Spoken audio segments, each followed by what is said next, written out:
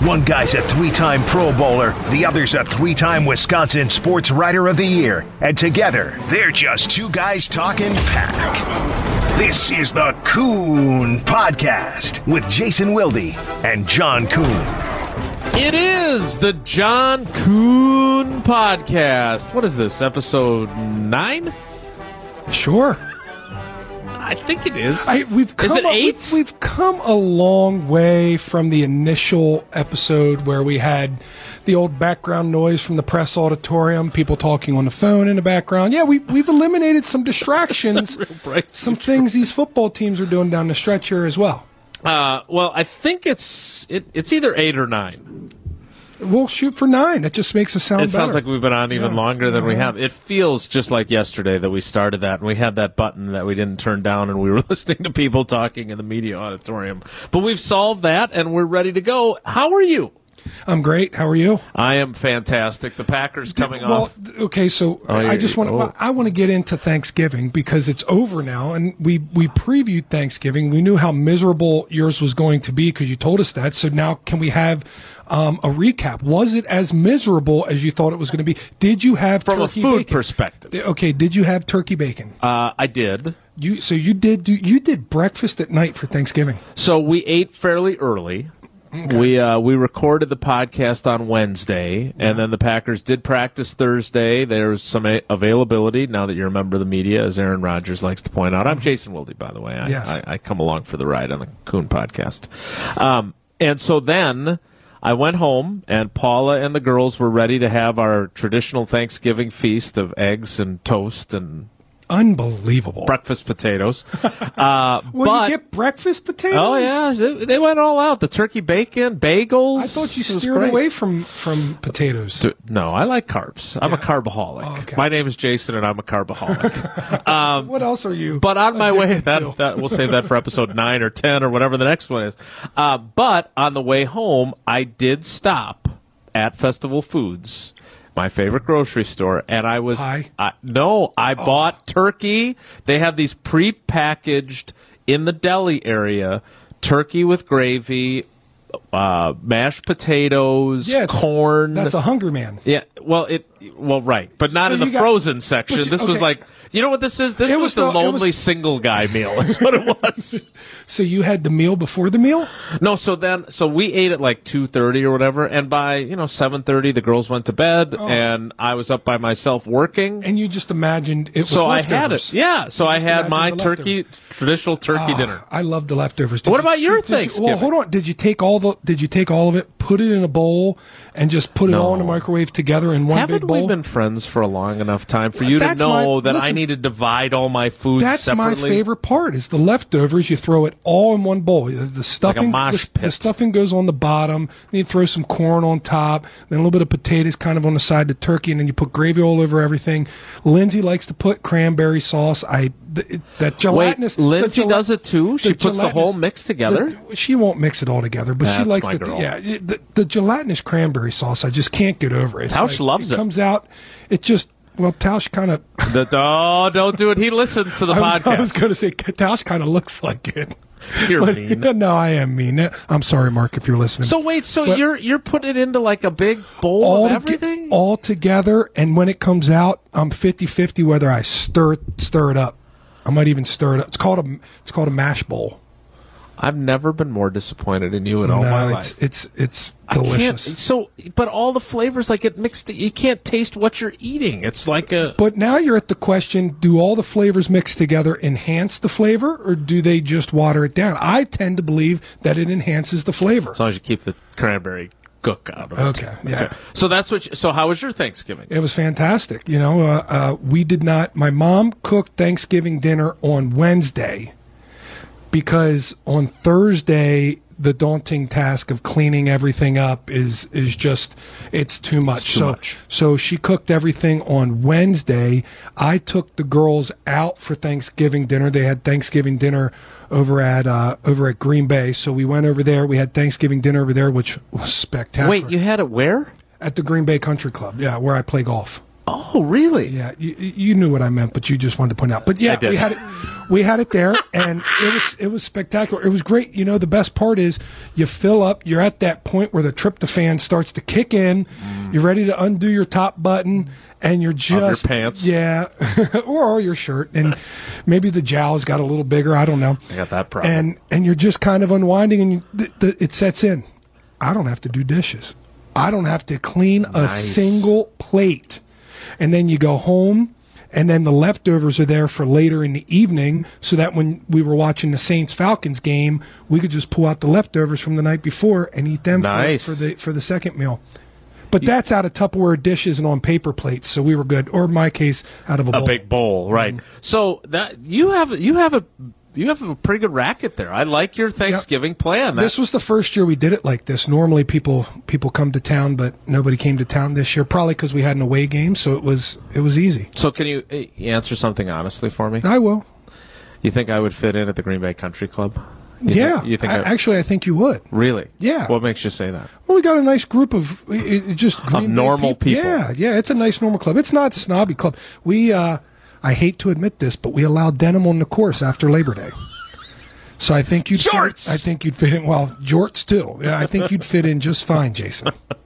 Well, I appreciate you saying that. Maybe you can. Do I have to have like a sponsor? Like, I'll sponsor you because then I want the referral. I'm here to help. I also clearly need to find another job in addition to the ones I already do. So Thanksgiving is behind us. Christmas is ahead, and in between, the Packers have played the Giants and defeated them. Yes. They play Washington this week. They play the Bears at home to wrap up the home schedule on December 15th. Yes. And then, obviously, the big showdown on Christmas Eve on Monday Night Football with the Vikings. Now, did you watch the Vikings this past Monday on Monday Night Football? Yes, I did. And where do you think that team is before we delve into the team that you cover on a daily basis? I think that team is much better than the team that we played, week 2? Yeah. I believe the team's much better than what they were at that point in time. Fortunately for the Packers, they suffered some punches early in the season. So where the Packers stand right now, they just need to go 3-1 down the stretch to win the division. I mean, the Packers are sitting in about as good a spot as they have in recent history to be able to secure themselves not just a spot in the playoffs, but a good, safe spot in the playoffs. You know, division win is going to get them 3rd seed. Running the table is probably going to get them a first-round bye. Right. That will be vital, and we heard Aaron Rodgers talk about that along with him telling fans to get their PBR and their Lineys and their Miller Lights on in advance of the Redskins game. I am curious, though. And just hearing him say that, you know he's serious about the Scotch comments and he doesn't drink beer. Right? Because he would have like a small brewed Pabst. He said Pabst PBR. It's a Wisconsin company, isn't it? Still, sort of. Are they Wisconsin? I think so. That's where they started here. I didn't know if any of the beer companies in America were actually American anymore.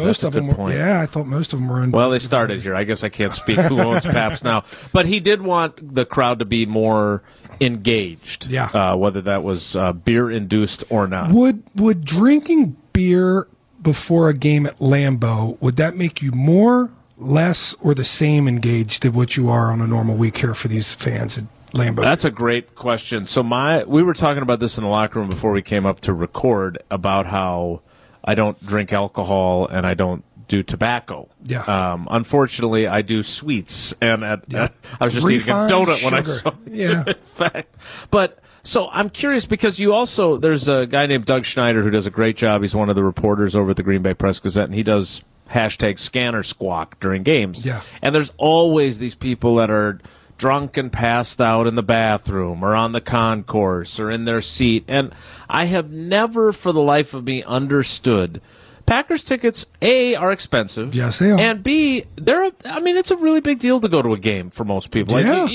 This is your team. You love them. Yeah. So I don't understand how you lose such control of your consumption that by the second quarter you're passed out in the urinal. Now, I would really like to poll these people and to see their take the day after when they're waking up either in the drunk tank or in the hospital, and ask them, was it worth it? Did you enjoy your time? And then I would like to poll them a year later after the embarrassment residue has wiped off, and you ask them again, was it worth it? Did you have the time of your life? It would be such an interesting conversation to have with these people, because I feel half of them the next day would be like, nah, yeah, I overdid it. And then I believe a year later, most of them would say they'd be over the shame, and they'd say, yep, and they'd go right back in and perform the same amount of consumption that they did the first time.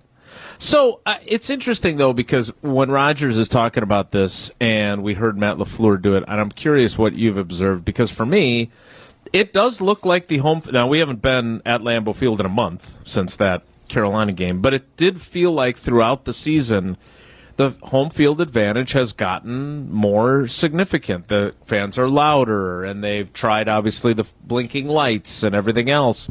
Does that the foghorn? Right, that did not go as well. No, I still don't like. I don't want you getting in any trouble as an employee. So this is me saying this. Whoever thought of that, and God bless them for thinking outside the box. But it sounds like you just lost on The Price is Right. That's not something that gets me fired up. Maybe the thought was in the right place, but the execution was not necessarily nailed. I think it's just a bad sound effect. I liked the foghorn. I thought it was great. Maybe it just needed to be louder to really get the full appreciation. Right. Well, I don't necessarily disagree with your kind take on the idea. Neither here nor there. It has gotten better. Yes. Have you noticed that? You're down on the field during games doing the radio for the Packers radio network. Now, that's not me calling the Packer fans front runners. That's you saying that. Right. I think the Packers fans just truly appreciate the way these games have amped up in emotion, in importance, and you get to the later. This will be an interesting game, because now we're playing the lowly Washington Redskins, who are not mathematically out of the equation for playoffs, but they are for all intents and purposes. And their offense is terrible. Yeah, 32nd in yards and in points. So it begs the question, will the Packer fans come with it this week for a noon game for a team that doesn't really matter? I mean, it matters to the Packers, but it'll be interesting to see if they bring as much juice as the Carolina Panthers, who, when we played them, were riding high. Right, you're right. If the fans are engaged from the start, is that an indicator? I would argue that it is, that they're listening to Matt LaFleur and Aaron Rodgers. Because Matt LaFleur, and I asked him about this during the course of the week, he came in here and, whether it was from talking to other people that were in the building after he was hired or knowing some reputation of how things had been around here in the past, he clearly made it a priority to get the fans more engaged. And home field advantage,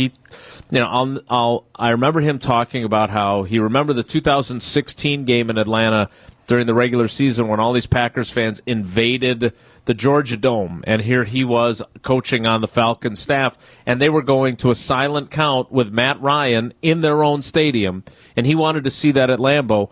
It would seem that they have trended that way. It helps to have played well, but what you're saying is this is the kind of game where we'll find out if they're bringing it. We will find out if they're listening, because if they don't bring it, if this is, then it's truly the flavor of the day. What do the fans, which fans do we have? Do we have the fans that did drink the beers before the game, or did we have the fans that drank one Bloody Mary before the game and, kind of did it the old-fashioned... Not that there's anything wrong with that as long as you're loud. No, yeah, and we'll find out, but I tend to believe that certain fans come in and they like to yell, they like to go crazy, and they like to be raucous, and there are some fans that tell the other fans to sit down when they stand up. So we'll find out which fans came or come for the Washington game, for a game that, again, I repeat, does not have a whole lot of luster on the schedule when you look around the league this week. It's just kind of a game that the Packers should win, but I hope that the fans are as loud as they have been so far this year. So your old buddy Aaron Rodgers, you guys have been friends for a long time. He likes to give you a hard time now that you're on our side of the fence. And that sounded terrible, but I get what you're saying. Now that I'm on the media side, of the media side? What side of the? I don't know. What are you on the side of? Other side of the microphone? How about that? There we go. You like that one better? Yeah. Okay. No, Ashton will edit that out. But he gives you a little bit of grief from time to time at his locker. And the one time that you asked about a trap game, even though it was 100% exactly an appropriate question, he gave you endless grief about it. Yeah. We used to make fun of the reporters who'd ask that, you and I, and now you're asking. This is like the quintessential trap game, isn't it? Well, I believe so. I just talked to everybody down on how it's a game of little importance on the schedule. So when you were playing, and the other thing Rodgers talked about during the week was noon games can also be a challenge for players. And you need that spark at some point to kind of get you going. How did you approach these to make sure that at least your performance, because you can only control how you play, but also your efforts to get guys engaged and ready? How did you combat that? See, for me, I don't think there should be ever a case where that happens at home, especially with what they have ahead of themselves going into the playoffs. Now, I would have anticipated a slow start in New York for a few reasons. Number one, the amount of travel that they had to do coming from out west, back here, then back out east. Like, to me, that was more of a daunting task. The plane got delayed for them for 2.5 hours on the way to New York. They arrived to New York late. That was the first early time slot for an away game. So that, to me, was the recipe for disaster. Now, you come into here, and you're home. You're sleeping in your own bed all week. You don't need to travel. Everything is kind of pampered for you. So I would expect the Packers to come out fast and hot in this game. Now, to me, this is a game where the Packers need to take control early and to set the stage and say, we are a serious contender in the NFC. We're not even going to mess around with this team. We're coming out here. We're hot. I would really worry if that's not the case. If they come out and putz around for a half with this team, I would be discouraged going forward. You said the word hot in there. Now, you were gone in 2016 when your good friend Aaron Rodgers played probably the best stretch of football, and this is saying something given how good the guy is, but he was magnificent the 6 final regular season games and the 2 playoff games, getting them to the NFC Championship game, in which they had LaTroy Guion at one point playing guard. Yeah, they did, which was fantastic. I mean, how does the media not love that? It was a game that was well out of hand, but to get there was remarkable. To run the table line 4-6, then winning their final 6.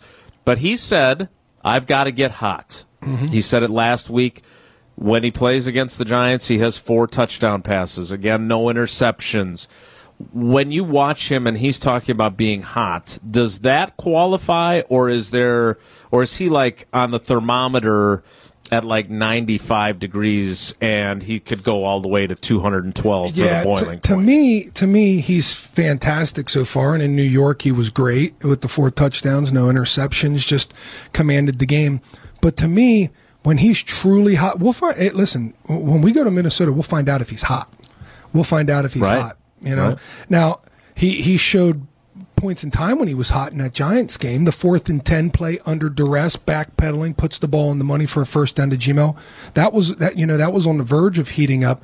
But the big dog touchdown. The big dog touchdown when he's calling it out and throwing across his body. Like those are moments of hotness.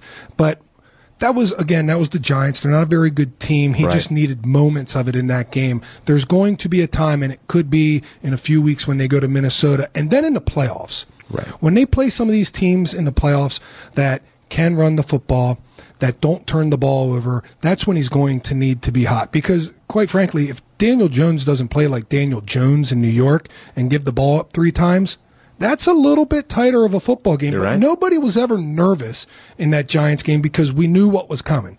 We knew there was going to inevitably be a few turnovers that Daniel Jones gave us to have short fields, and we'd be able to capitalize on those moments. Big dog, big dog, big dog. Aaron Rodgers shouting that out as a audible that he's throwing to Mercedes Lewis, whose nickname is Big Dog. Now, refresh my memory. Were you on the field for New York Bozo? Yeah. Okay, I thought so. Yeah. So without giving away too many trade secrets, that was one of those ones that, because there's a microphone, and I know Aaron Rodgers hates the microphone because he doesn't want that kind of stuff out there, but that was one of those you could hear clear as a bell, New York Bozo. Yeah.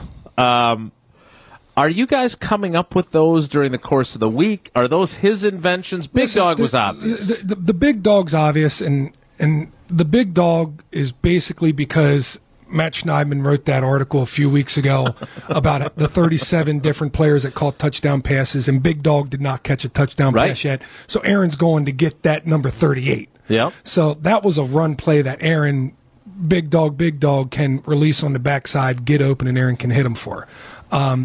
The New York Bozo, that wasn't a made up name. That was a name that gets created kind of like if any other thing else in nomenclature.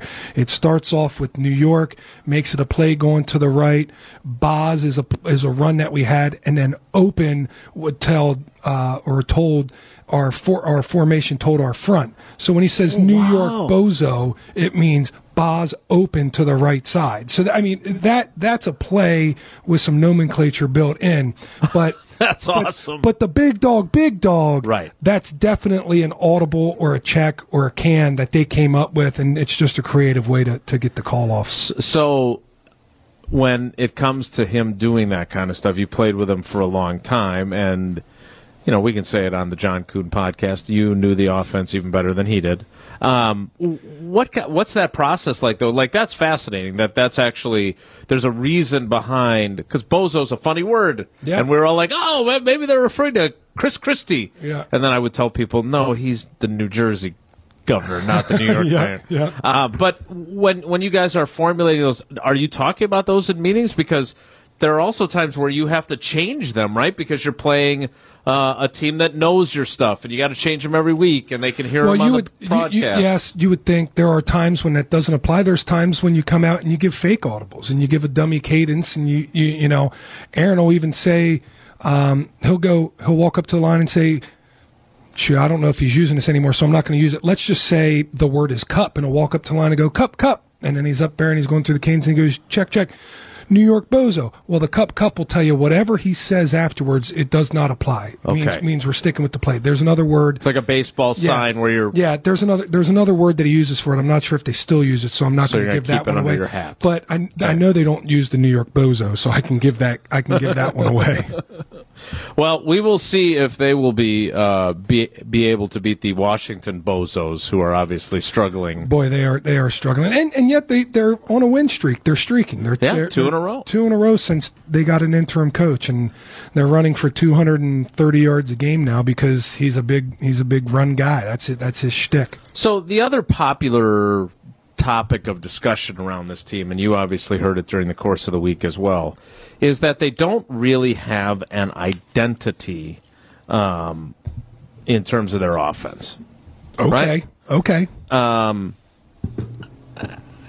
Where are you going with this? Do you disagree? Do you agree? Or are you asking a question? Well, I guess I'm supposed to, between you and Tauscher, I know both of you don't want me to be reporter guys, so I'm trying to have a take on it. And have a take. My take is that I think it's interesting that this coaching staff and this head coach seems to have the ability to say, okay, this is the approach that will work best against this weakness, and we will make it our strength for this week. And look, I was a Mike McCarthy guy for a lot of his career, and I always thought that his mentality was more, this is the matchup we can exploit. This is Devontae or Greg Jennings or Jermichael Finley or John Kuhn. You play the hot hand, right? It's a player matchup as opposed to a area matchup of running backs catching the ball in the backfield, which is the way these guys beat Kansas City. Yep.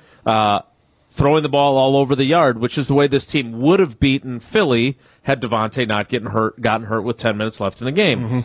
Mm-hmm. Running inside zone to Aaron Jones in Dallas. Yep.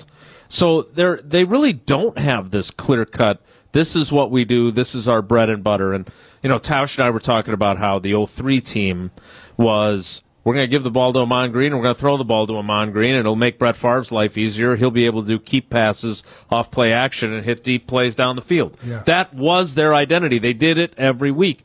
Is it better that you don't have a clear-cut identity, or do you need one for those times where you have to figure out something and I can always go back to my bread and butter? Well, it's an interesting dynamic, and it's a beautiful discussion. For me, not having an identity only makes it more difficult for defenses to figure out what you want to do or what you're going to do, especially in the very important game situation aspect of football, which is third down, red zone, backed up. When a play is extremely important, a coach will tend to lean on his identity. Now, my only catch to us not having a clear-cut identity that people could put their finger on, which I'm sure the coaches actually feel like they do have, but that's neither here nor there. I was just going to ask you that too. But the one true downside to that, if that truly is the case, is what happens when you come out in a game and your actual identity, which is we'll find our identity in the game, doesn't happen. Well, that kind of did happen. Right. That happened in L.A., right, and that happened in San Francisco. Exactly right. So at that point in time, they all admitted, hey, we just needed one big play. We just needed a first down to get us started. We needed one series, and yet they never were able to do it. My question is, if you had an identity, would they have been able to establish that identity to just get them started? Right. You're exactly right, and that's the downside of this. And I look at that San Francisco game, and maybe you're right, because that's something that I heard a number of players say. We just never really got that spark. And they didn't do it against the Chargers either, I mean, 26-11. I did think that at least during the San Francisco game, that maybe that drive that ends in Devontae's touchdown and then the 2-point conversion would be that spark, but it was snuffed out right away by the Kittle touchdown. Yeah, I mean, it's tough because this team is truly both sides of the ball. They need to pick each other up at times because, again, you talk about an identity. Some teams are defensive identities, and some teams are offensive identities. And it's the defense's job to keep it close enough so that the offense can strike. And some teams, it's don't turn the ball over because our defense will always keep us in it. So this team, again, I go back to, we don't have that identity, whether we're defensive or offensive, but each side has picked each other off the mat numerous times throughout the season. And in that game against the Giants there, I go back to the Packers missed on the 2-minute drive before half. Okay, they scored on their previous 3. Right. Then they missed on their first drive coming out after halftime. They didn't lose any ground, because the defense was able to snuff out the offense for the Giants, those two. So that was a moment when the Giants could have got back in the ball game, but that's when the defense rose to the occasion. So this team, they have just been magical in being able to play off of one another throughout the course of the season. Whenever they looked like they were truly vulnerable, they've been able to bail each other out. So you mentioned defense, and they kind of do have an identity. They need to take the ball away, pressure the quarterback, and play really well in the red zone, because also part of their identity is they're not going to be great against the run, and they've given up a ton of big plays. And so I guess my next question is, I don't think that you can change what a leopard can't change its spots, right? Yeah. So for me, from where I'm sitting, this is me having an opinion instead of just asking a question, I don't think they can change that identity over the last 4 weeks. They can play better, but I think they're still going to be susceptible to the things they've been susceptible to. Yeah. Can you change who you are for a playoff run when things start to change and you're facing teams that aren't going to make this? We said after 10 weeks that you kind of are what you are. And that doesn't change now that they're 12 games in. Now, what I did see was the ability to adjust in the Giants game. Daniel Jones got going a little bit, threw a touchdown versus man against Kevin King, had another really long, 12-play drive that resulted in a field goal, had another long drive. And then you know what Mike Pettin did? He said, I'm going to go to 2. I'm going to go to too high. I'm going to keep the safety out of the box, because you could tell their whole game plan going in was stop Saquon Barkley and apply pressure to Daniel Jones. Well, when that didn't work, he decided to keep everything in front of him with Daniel Jones, sit in a cover 2 zone so that Daniel Jones couldn't make the big plays, couldn't do the big things on the outside, actually limited some of the comebacks. The whole shots in cover 2 are a lot harder to hit. He did hit one, but he didn't hit multiples. So they did adjust. It ended up forcing 3 turnovers. Now, what it did do is that's when Saquon Barkley started rushing a little bit against us. Right. And that's why he was started breaking some of his runs, because the gap integrity wasn't there, because they had 2 high safeties. And so that's the game within the game that the Packers have played well. And Mike Pettin and Matt LaFleur have been able to make adjustments throughout the course of the year to bail each other out. So we'll see exactly what that looks like against some teams that are struggling, and we'll talk about the Vikings game once we get to the Vikings week, obviously.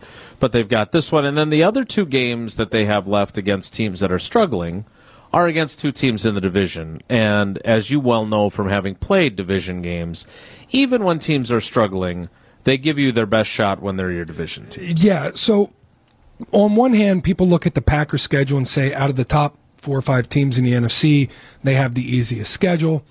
I would tend to say maybe for the next game, but when you have 3 divisional games and 2 are on the road, one of which is against a team that you beat by 7 points early in the season, so you know you're going to get, it's really hard to beat divisional opponents twice in 1 year. Right. The second game, there's always all kinds of adjustments and changes made, so you're playing a whole different team. So I would argue that those 3 games are going to be very difficult for the Packers, although very winnable at the same time. I think the Packers should be able to take care of business, especially with the assumption that they only need to go 3-1 to win a division. I think that's motivation enough for them to really buckle down here and take these one game at a time and be able to accomplish that goal. And those guys know that those are games they should win too, right? Yes, absolutely. I'll say I'd be surprised. I would be surprised if the Packers don't at least win the division and finish 12-4 this year. I just love it when Rodgers says, those are games you guys are going to say we should win. Yeah, well, you're saying it too. They know it too. But listen, it's all about messaging. You respect your opponent, and they have to respect their opponent. Now, I said that they're going to be more difficult games than what they look like on paper, and they will be.